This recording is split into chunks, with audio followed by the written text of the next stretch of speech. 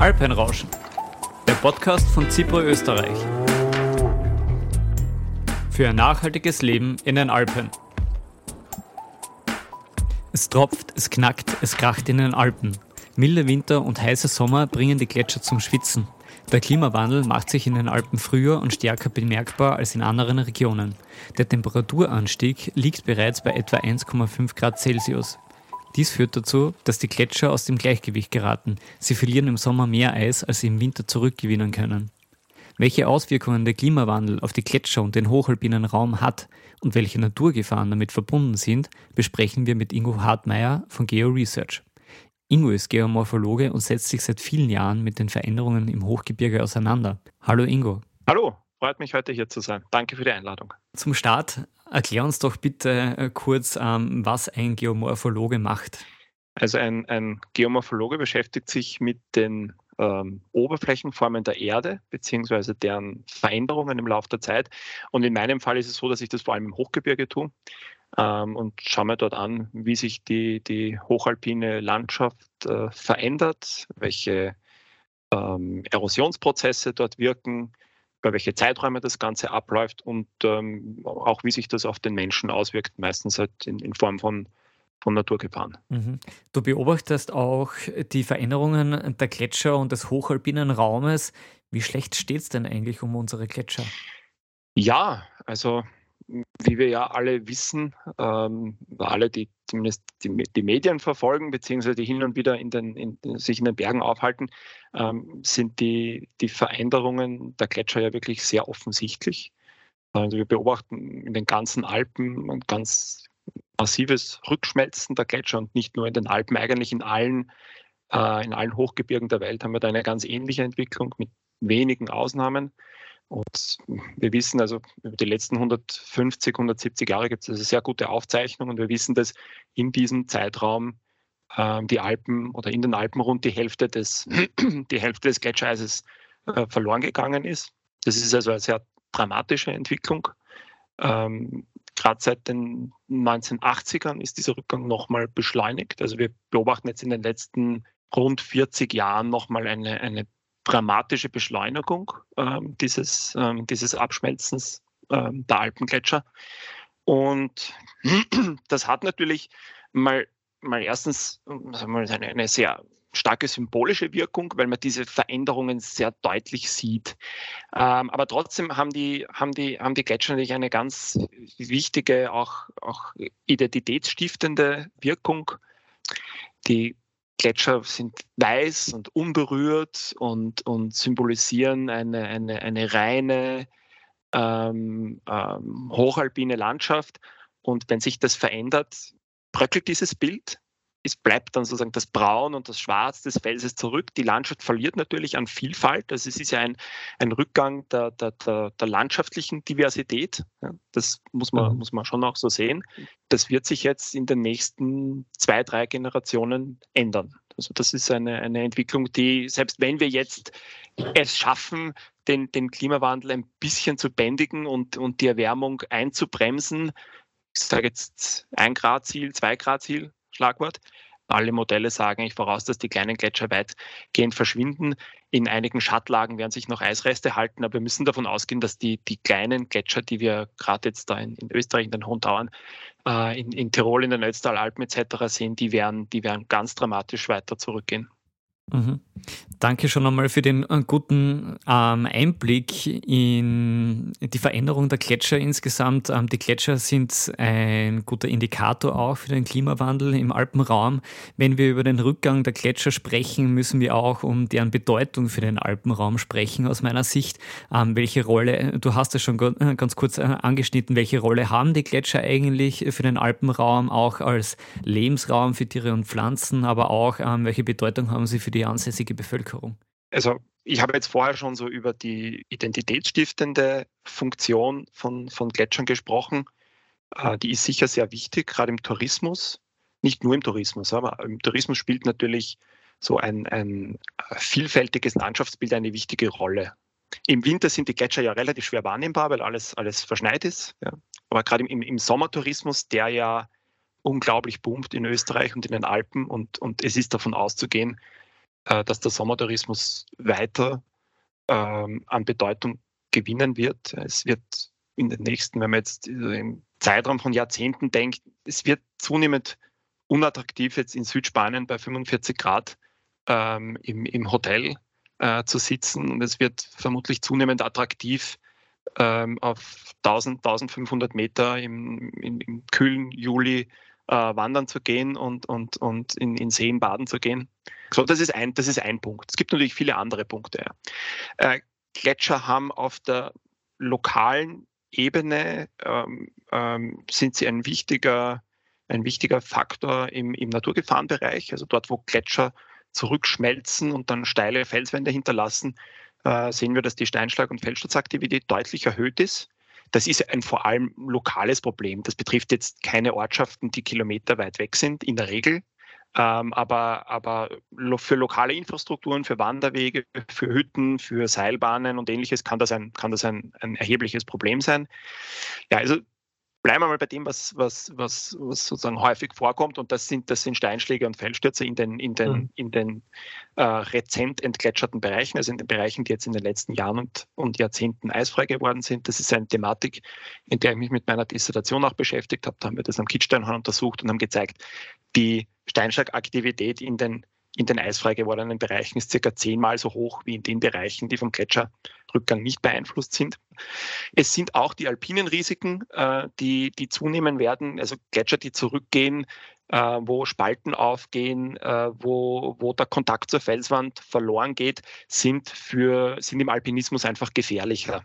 Und es gibt Statistiken, die zeigen, dass sich auch diese Unfälle häufen. Das ist natürlich, also alpinistische Unfälle häufen, ist natürlich relativ schwer, das jetzt zu objektivieren, weil auch immer mehr Menschen im Hochgebirge unterwegs sind und der Bergsport boomt. Regional haben die Gletscher eine wichtige Funktion für den Abfluss. Gletscher nehmen sozusagen im Winter den Schnee auf, speichern den und im Sommer geben sie ihn ab. Wenn es warm wird, wenn es rundherum heiß ist, der Schnee schon geschmolzen ist, dann gibt es nur noch das Gletschereis, das schmilzt, und dieses Gletschereis versorgt dann die alpinen Bachläufe mit wichtigem Wasser. Es ist damit zu rechnen, dass in den Bereichen, wo der Gletscherabfluss gerade im Sommer eine wichtige Rolle spielt, wird es trockener werden. Das ist glücklicherweise in den Alpen, wir haben ja recht viel Niederschlag, Sommer und Winter. Da gibt es natürlich auch große Unterschiede, aber in trockenen Regionen der Erde, wenn man jetzt, ich weiß nicht, an Teile vom Karakorum, von Zentralasien, von den Anden denken, wo die Bewässerungslandwirtschaft im Vorland ganz stark vom Gletscherabfluss abhängig ist, dort wird es Probleme geben.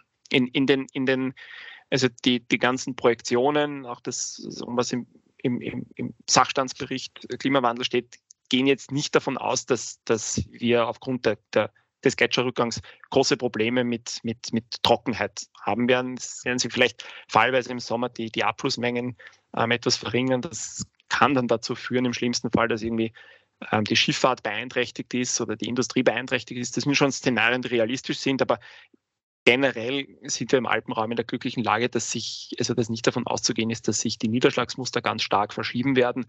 Und so gesehen sind wir jetzt vom Gletscherabfluss jetzt nicht ganz stark abhängig. Ja. Du hast ein paar sehr interessante Themen jetzt schon angesprochen. Bevor wir da näher auf Naturgefahren und die Wasserverfügbarkeit oder so eingehen, würde ich noch ganz kurz auf deine Person näher eingehen. Du befasst dich jetzt schon mittlerweile seit einigen Jahren intensiv mit diesen Themen, insbesondere auch im Alpenraum. Du bist aber in Wien, einer Großstadt, aufgewachsen. Jetzt ist zwar der östliche Alpenrand nicht sonderlich weit weg von Wien, aber woher kommt dein Interesse an den Alpen? Ja, diese Faszination war immer schon da. Das ist schwer zu erklären.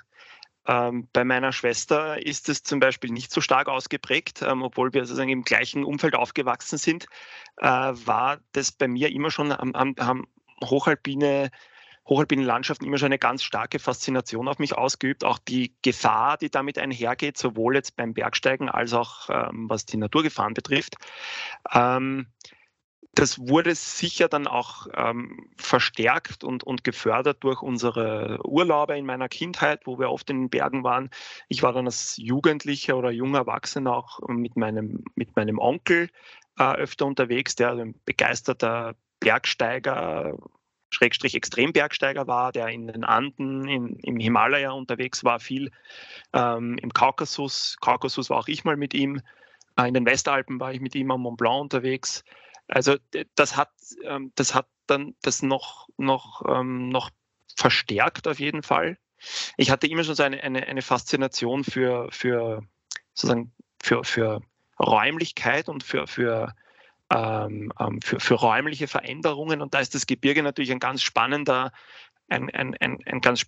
Untersuchungsobjekt, weil das eben nicht nur sich sozusagen in einer Ebene erstreckt, also sozusagen flach ist, sondern dort geht es eben auch in die Höhe. Dort gibt es sozusagen in alle 3 Raumrichtungen, also X, Y und Z-Achse sozusagen, gibt's Veränderungsmöglichkeiten. Und gerade erdgeschichtlich tut sich auch im Gebirge in relativ kurzen Zeiträumen unglaublich viel. Also in wenigen 10.000 Jahren, was natürlich jetzt für einen Menschen natürlich viel ist, aber auf geologischer Ebene ist das ein Wimpernschlag. Also seit der letzten Eiszeit sind so 10.000, 20.000 Jahre vergangen. Ja, das ist geologisch gesehen gar nichts. Und in solchen Zeiträumen hat sich aber unglaublich viel getan, unglaublich viel verändert. Die Landschaftscharakteristik komplett anders. Und das ist schon sehr spannend. Das hat mich sehr, sehr fasziniert und hat mich dann auch bei der Wahl meines Studiums, also ich habe mit 17 maturiert und dann stand ich vor der Entscheidung, ja, was studiere ich jetzt? Und das war ja eigentlich keine einfache Entscheidung.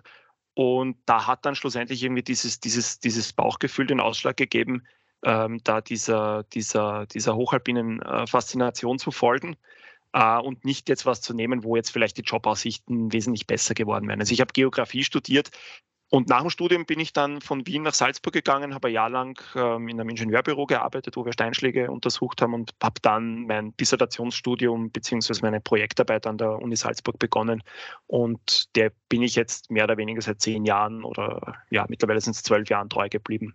Genau, so hat sich das entwickelt. Das heißt, deine Beobachtungen und Erfahrungen in der Kindheit, Jugend haben eigentlich dazu geführt, dass das Interesse immer größer geworden ist und du schlussendlich jetzt in der Geomorphologie beruflich gelandet bist. Auf jeden Fall, ja. Also das ist unbestreitbar. Woher diese Faszination dann wirklich genau kommt, weiß ich nicht. Also das ist was einfach irgendwie schon genetisch angelegt ist in mir. Es ist auch jetzt so, dass meine Eltern zwar schon durchaus bergbegeistert, würde ich jetzt fast gar nicht sagen, aber auf jeden Fall berginteressiert und naturinteressiert sind. Aber die Begeisterung, die ich dafür habe, die geht darüber weit hinaus. Und die ist auch gar nicht so irgendwie, also ich bin schon ein würde ich sagen, ökologisch denkender Mensch, aber es ist nicht so der Ökologie und der Konservationsgedanke, der da dahinter steckt, sondern es ist einfach die Faszination für die Veränderung und die Faszination für diese Rauigkeit und Einsamkeit der Landschaft, die da maßgeblich war. Das kann ich sehr gut nachvollziehen. Es ist eine beeindruckende Landschaft einfach und auch dieses Gefühl, irgendwo auf 2000 Metern oder so zu stehen und weit und breit eigentlich nichts anderes als Berge zu sehen. Optimalerweise. Hier und da versteckt sich dann das eine oder andere Skigebiet. Aber sonst ist es natürlich schon ganz ein eigenes Gefühl natürlich, sie im hochalpinen Raum zu bewegen. Auf jeden Fall, ja.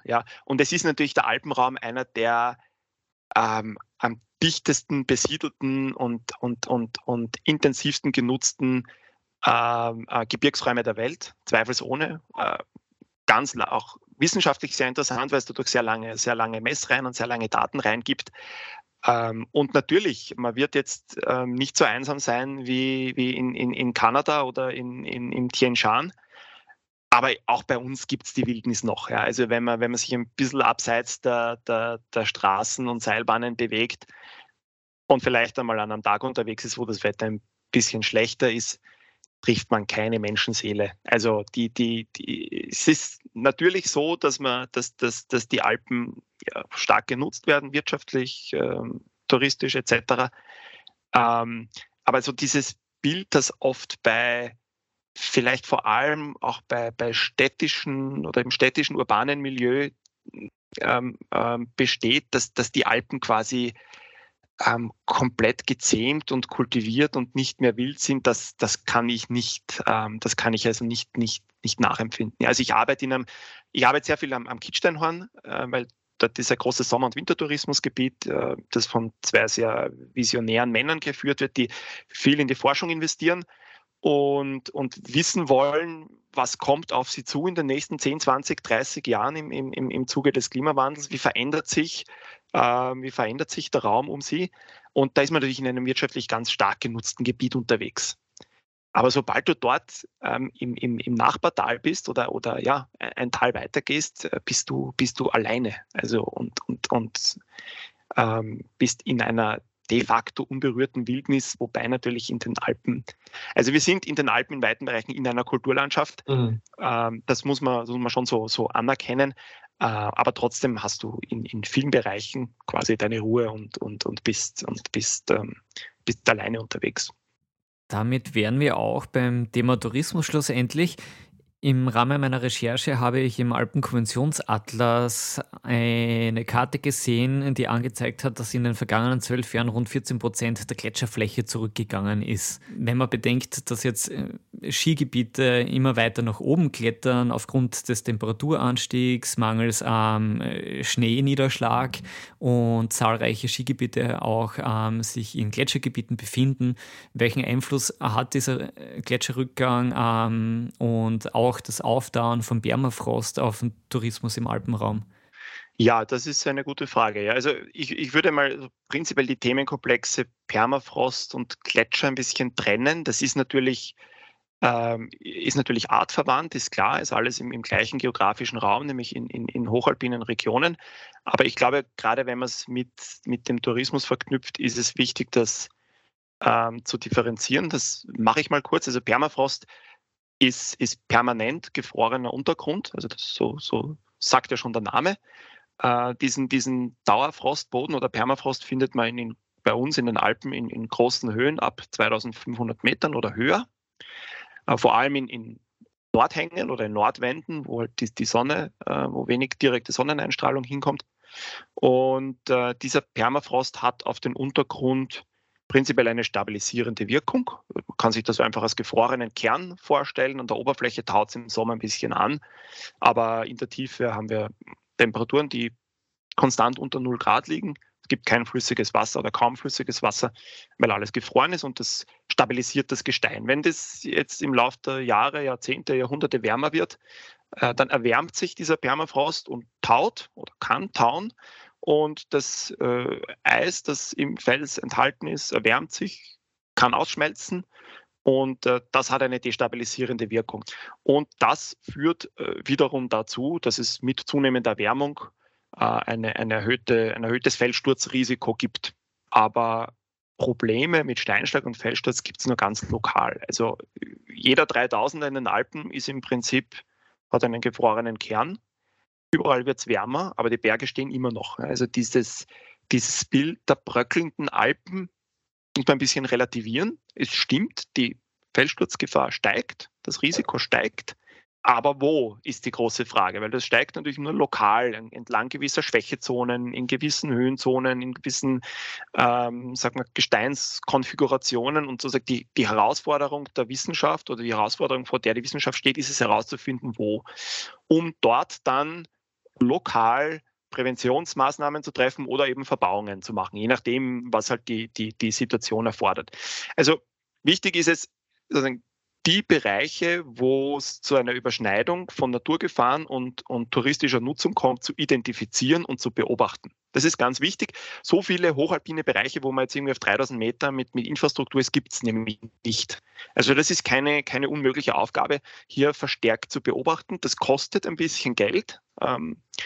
Das muss man so anerkennen. Das ist nicht umsonst. Wird aber zunehmend alternativlos, weil die Gefahrensituation steigt und auch das Risikobewusstsein sich verändert im Laufe der Jahre. Also Dinge, die vor vielleicht 20, 30 Jahren noch akzeptabel waren, sind es jetzt nicht mehr. Also es gibt eine sich verschärfende Gefahrensituation. Bei den Felsstürzen habe ich es kurz umrissen schon. Auch bei den Gletschern habe ich es schon erwähnt. Also da ist mit einer Zunahme an Naturgefahren zu rechnen. Wichtig ist, diese Gefahren treten jetzt nicht flächendeckend auf, sondern es ist wichtig zu identifizieren, wo das ist, um dann entsprechend reagieren zu können. Es ist auf jeden Fall so, dass die hochgelegenen Skigebiete natürlich eine größere Schneesicherheit haben und entsprechend attraktiv bei Touristen sind. Wir sehen das jetzt im Pinzgau, wo ich viel unterwegs bin. Wir haben jetzt einen Dezember, der von mir aus sehr trocken ist, oder einen November und Dezember, der sehr trocken ist, wo es wenig schneit, oder von mir aus, wo es sehr warm ist und weit rauf regnet. Die niedrig gelegenen Skigebiete können dementsprechend vielleicht noch nicht aufmachen. Das Kitzsteinhorn schon, weil auf 3000 Meter regnet es im November und Dezember nicht mehr. Also das wird auch in absehbarer Zeit nicht so sein. Da ist genug Schnee da. Und die ganzen internationalen Touristen, die schon gebucht haben, die aus Deutschland, Niederlande, Tschechien, was weiß ich, kommen, die kommen dann natürlich aus Kitzsteinhorn und fahren nicht auf die Schmittenhöhe vielleicht, weil es am Kitzsteinhorn einfach die entsprechende Schneesicherheit gibt. Und die niedrig gelegenen haben mittelfristig Probleme, beziehungsweise müssen sich adaptieren, müssen die Saison verkürzen, müssen stärker auf den Sommertourismus umstellen. Das ist eine Entwicklung, die sich absolut abzeichnet oder die einfach schon im Gange ist. Also ich nehme jetzt mit, die Naturgefahren, die steigen insgesamt aufgrund des Klimawandels. Ich würde es jetzt fast ein bisschen bezeichnen, es ist ein bisschen die Suche der Nadel im Heuhaufen, um herauszufinden, welche Regionen sind tatsächlich jetzt betroffen oder können in Zukunft betroffen sein von diesen Naturgefahren, von der steigenden Naturgefahr natürlich. Da noch vielleicht zusätzlich jetzt eine Frage, die mir eingefallen ist. Inwieweit kann einfach der Klimawandel und der Temperaturanstieg auch dafür sorgen, dass aufgrund von Aufweichen des Bodens im alpinen Raum und so Infrastruktur, die unter Umständen bereits vorhanden ist, beziehungsweise geplante Infrastruktur schwieriger zu erhalten beziehungsweise zu bauen ist, weil die Gebiete einfach labiler werden? Ja, das ist auf jeden Fall ein Thema. Das ist ein Thema, das man natürlich in den polaren und subpolaren Regionen wesentlich besser kennt. Also, weil einfach der Permafrost dort eine wirklich flächenhafte Erscheinung ist. Also in den Alpen ist der Permafrost immer auf die höheren Berggipfel beschränkt, wo es wenig wirklich große Infrastruktur gibt. Aber Seilbahnstützen, vereinzelte Hüttenstandorte, sind da schon betroffen. Und da gibt es natürlich zum Teil Untersuchungen. Es gibt in der Schweiz gibt's einige gut dokumentierte Fälle, wo jetzt zum Beispiel der Gletscher stark abschmilzt, dann einsinkt und die Hänge links und rechts bewegen sich dann aufgrund des fehlenden Widerlagers. Also der Gletscher ist weg und der Stützmauereffekt des Gletschers fällt weg. Die Hänge reagieren und rutschen ein wenig nach. Und die Seilbahnstation am Kamm oben ist dann auch betroffen, weil sie eben sich einseitig absenkt und muss dann gesperrt werden. Das ist ein Beispiel vom Aletsch-Gletscher. Also diese Fälle gibt's. Es ist davon auszugehen, dass das zunehmen wird. Was das in den Alpen das größere Problem als diese direkte Betroffenheit ist die indirekte Betroffenheit. Wenn jetzt also ein Hang oder eine Felsflanke, die irgendwie 500 Meter von einer Straße entfernt ist, instabil wird oder sich dort die Steinschlagaktivität oder Felssturzaktivität erhöht und die Sturzblöcke dann die Straße betreffen. Oder wenn es aus gefrorenen Schuttmassen, also aus gefrorenen Lockermaterialmassen, auf einmal Murschübe gibt, das sehr große Auslaufweiten oder sehr, sehr große Fließweiten hat, die dann auf einmal den ganzen Bachlauf betreffen, der 5 oder 10 Kilometer entfernt ist. Ist jetzt ein Beispiel, dass wir in den Hohen Tauern im Obersulzbachtal untersuchen. Da gibt es eine Schuttmasse auf 2700 Meter. Wir vermuten, dass der Permafrost drinnen ist. Genau wissen wir es nicht. Diese Schuttmasse hat in den letzten Jahren zu kriechen begonnen und da gehen immer wieder größere Murschübe hinaus und betreffen das ganze Obersulzbachtal, beziehungsweise die gehen dann bis raus ins Salzachtal und zerstören dann dort den Gleiskörper von der Pinzgauer Lokalbahn. Also das sind dann so quasi Kaskadeneffekte, nennen wir das, also wo sozusagen an einer Stelle im Hochgebirge etwas passiert und über verschiedene Kaskaden, also über verschiedene Stufen, kommt dieses Problem oder diese Gefahr dann im Haupttal an und beeinträchtigt dort die Infrastruktur. Also das ist ein Problem, oder das sind Probleme, die bekannt sind, die zum Teil verstärkt auftreten, die zum Teil neu auftreten. Also es gibt in vielen Fällen, ich habe das vorher schon erwähnt, in den Alpen sehr gute Schadendokumentationen, die weit zurückreichen. Und da weiß man, okay, ja, da ist schon mal was passiert und jetzt häufen sich die Fälle. Dann gibt es aber natürlich auch Fälle, wo man sagt, da ist eigentlich seit Menschengedenken nichts passiert und jetzt tut sich auf einmal was. Ja. Nicht immer ist der Klimawandel schuld. Jetzt ist fürs Risikomanagement das Monitoring dementsprechend auch wichtig. Auch diesbezüglich in Verbindung mit den Naturgefahren und so gibt es ja zahlreiche Bestimmungen in der Alpenkonvention, im Raumplanungsprotokoll, im Berglandwirtschaftsprotokoll oder im Bodenschutzprotokoll.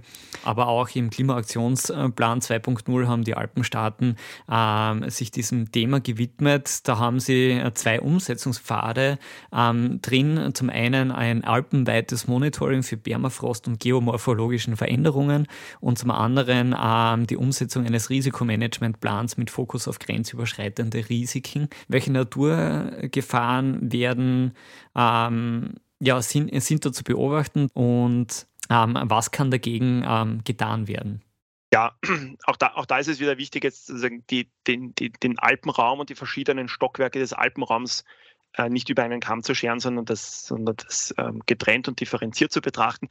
Was jetzt Permafrost betrifft, das ist so der Bereich, wo ich auch im Monitoring sehr viel selber mache, ist es so, dass wir da uns wirklich in den allerhöchsten Regionen bewegen. Ja, also der Permafrost ist jetzt kein Problem für die Almhütten oder kein direktes Problem für die Almhütten und kein direktes Problem für die Infrastruktur und die Siedlungsaktivität im Talbereich. Aber für die hochgelegenen Regionen ist es ein Problem.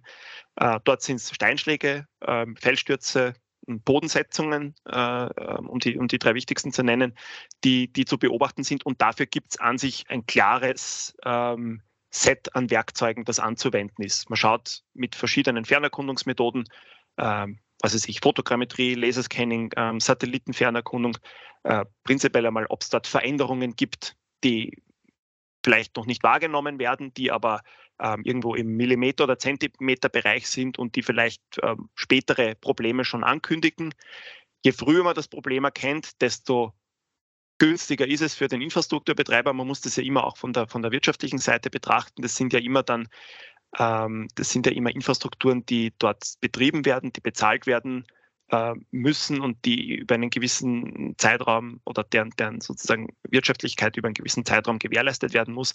Also dieses Monitoring zu einem frühen Zeitpunkt, das spart unglaublich viel Geld, weil wenn mal das Problem da ist, musst du sperren und musst du zumachen und musst du unglaublich teuer sanieren oder du kommst vielleicht drauf, dass es ohnehin nicht geht. Oder du kommst vielleicht drauf, meine Güte, hätte ich doch im Vorhinein überlegt, wo ich hinbaue. Und das ist das, was, glaube ich, immer stärker ankommt, auch bei den Wirtschaftstreibenden und bei den Leuten, die Verantwortung tragen in diesen Bereichen, also auch Politikerinnen und Politiker, ist, dass es extrem wichtig ist, frühzeitig sich das Ganze anzuschauen. Am besten bevor man baut. Das ist in den meisten Fällen nicht möglich, weil die Infrastrukturen schon bestehen, aber einfach auch dort hinschaut, wo es im Moment noch nicht wehtut.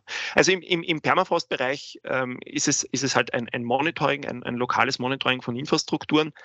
Ein großes Problem ist oder wird in Zukunft wenn man den Projektionen und Vorhersagen glauben will oder glaubt, dann ist ein großes Problem die Zunahme von Starkniederschlägen, die vor allem halt auf den Sommer, auf die Sommermonate betrifft. Wir sehen das an sich jetzt schon. Es ist auch an sich prinzipiell recht einfach zu erklären. Es ist mehr Energie, mehr Wärme in der Atmosphäre. Es ist mehr Wasserdampf in vielen Fällen in der Atmosphäre. Und als direkte Folge kommt es dann im Hochsommer in vielen Fällen zu stärkeren Niederschlagsereignissen. Was noch hinzukommt, ist, dass prinzipiell die Wetterlagen ein bisschen stationärer werden durch das Abnehmen der Höhenwinde. Das ist so die gängige Erklärung im Moment. Das heißt, es ist davon auszugehen, dass es lokal, zum Teil vielleicht regional, verstärkt stark Niederschläge geben kann. Und die sind natürlich im Gegensatz zum Permafrost nicht so, also was heißt nicht so, die kann man im Gegensatz zum Permafrost natürlich nicht so lokal eingrenzen. Die können überall niedergehen. Und wenn es jetzt mal so stark regnet wie letzten August, das beispielsweise der Fall war, dann gibt es halt in Hanglagen große Probleme. Und mit zunehmender Erwärmung fällt dieser Sommerniederschlag halt dann auch nur noch in flüssiger Form. Früher war es da oft irgendwie bis 2000 Meter halt geregnet und über 2000 Meter geschneit. Wenn das jetzt alles in flüssiger Form fällt und sofort abflusswirksam wird, hat man natürlich lokal große Hochwasser- und Vermurungsprobleme. Und das ist natürlich wesentlich schwerer zu managen als die Permafrostrisiken in dem Fall. Und da gibt es natürlich auch das übliche Set. Ja? Also man weiß natürlich, wie die Wildbäche dann anspringen und man kann modellieren, wie hoch dann der Abfluss sein wird. Und es ist ja Österreich auf einem unglaublich hohen Standard, was die Wildbach- und Lawinenverbauung betrifft. In manchen Bereichen ist da auch vielleicht ein Mehr an technischem Schutz nicht möglich, weil das ohnehin schon verbaut ist. In manchen Fällen wird es wahrscheinlich notwendig sein und sinnvoll sein, zusätzliche Verbauungen einzurichten. Aber Fokus muss natürlich da auch wieder die Prävention sein, also die Ungunstlagen freizuhalten. Aber auch hier, ich glaube, wir müssen uns darauf einstellen, dass wir dieses Risiko vielleicht nicht zufriedenstellend managen können. Genau, es wird illusorisch sein zu glauben, dass man sämtliche Risiken kalkulieren kann und auch beseitigen kann. Wir kommen jetzt langsam zum Ende unseres Gesprächs. Ich habe dafür für jedes Gespräch immer eine kleine Rubrik vorbereitet mit den gleichen Fragen. Und Ingo, ich bitte dich ganz spontan und frei heraus die Fragen zu beantworten. Die erste Frage lautet: Was verstehst du unter Alpenrauschen? Eigentlich gar nichts. Also ich habe mir wie ich den Podcast-Namen gelesen habe, habe ich mir gedacht, okay, was heißt das? Ich habe es dann assoziiert irgendwie mit dem Rauschen des Radios, weil es ein Podcast ist und es um Audioinhalte geht, habe ich mir gedacht, Alpenrauschen. Das war so meine quasi zweite Assoziation mit dem Thema. Mhm. Die erste war, dass ich keine hatte. Danke für die Offenheit von dir. Kommen wir zur zweiten Frage der Rubrik. Was ist dein Lieblingsort in den Alpen? Ich habe keinen Lieblingsort. Meine Faszination für die Alpen lebt also ein bisschen von der Vielfalt. Es gibt so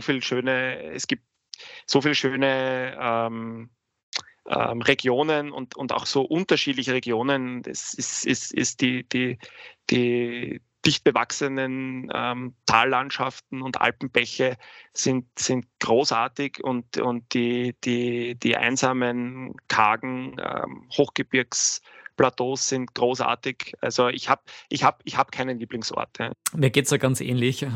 Ich komme aus der Südsteiermark. Die Berge, mit denen ich groß geworden bin, waren die Weinberge. Werfen wir zum Abschluss noch einen kurzen Blick in die Zukunft und das ist dann schon meine Abschlussfrage an dich. Wie wird deiner Ansicht nach der hochalpine Raum 2050 ausschauen? 2050, ja, das ist nicht so weit weg. Fangen wir wieder beim Einfachsten an, bei den Gletschern. Die werden weiter deutlich zurückschmelzen, werden in 30 Jahren noch nicht verschwunden sein. Das geht sich nicht aus, aber werden deutlich zurückschmelzen. Ich glaube, dass die Alpen weiter an Attraktivität gewinnen werden. Ich glaube, dass das zum jetzigen Zeitpunkt noch massiv unterschätzt wird, was der Klimawandel für die Städte bedeutet. Ich glaube, dass es vielen noch nicht klar ist, was das heißt, wenn es in wenigen Jahrzehnten in den städtischen, also in den Bereichen, wo der städtische Wärmeinseleffekt wird, um 5 Grad wärmer wird, im Schnitt um 5 Grad wärmer. Das heißt ja, dass die Extreme natürlich noch wesentlich weiter raufschnalzen.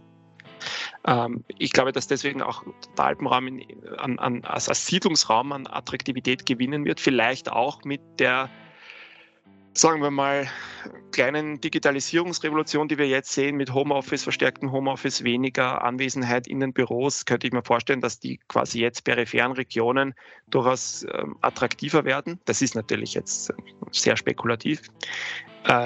Ich denke, dass der Sommertourismus weiterhin stark boomen wird. Der Wintertourismus wird in 30 Jahren immer noch existieren. Es ist nicht so, dass wir keinen Schnee mehr zum Skifahren, Snowboarden, Langlaufen haben werden. Aber es wird sich das Zeitfenster verkürzen und es werden wahrscheinlich die niedrig gelegenen Regionen in manchen Jahren nicht mehr gut arbeiten können und ihre vielleicht ein bisschen ihre wirtschaftliche Sicherheits- oder ihre Basis ein bisschen verlieren. Ich hoffe, dass keine katastrophalen Ereignisse jeglicher Art dazwischen kommen. Das muss ja jetzt gar nicht mit dem Klima zusammenhängen. Aber wir sehen ja, in was für, glaube ich, dynamischen Zeiten wir leben. Aber bis 2050 hoffe ich auf keine ganz einschneidenden Umwälzungen. Ingo, danke für das sehr, sehr interessante Gespräch mit dir. Ich glaube, wir haben viele spannende Punkte auch angesprochen. Man hört bei deinen Antworten auch klar die Faszination für die Alpen heraus und wünsche dir für den weiteren Fortlauf deiner beruflichen Karriere auch alles Gute. Und ja, vielen Dank, Ingo. Freut mich, hat mich sehr gefreut. Vielen Dank für die Einladung, hat Spaß gemacht mitzumachen. War sehr nett dabei zu sein. Dankeschön. Mehr Informationen zur Alpenkonvention, zum Alpinen Klimabeirat oder zu CIPRA findet ihr auf den jeweiligen Websites. Die entsprechenden Links dazu gibt es in der Beschreibung. Mit Unterstützung vom Bund und Europäischer Union.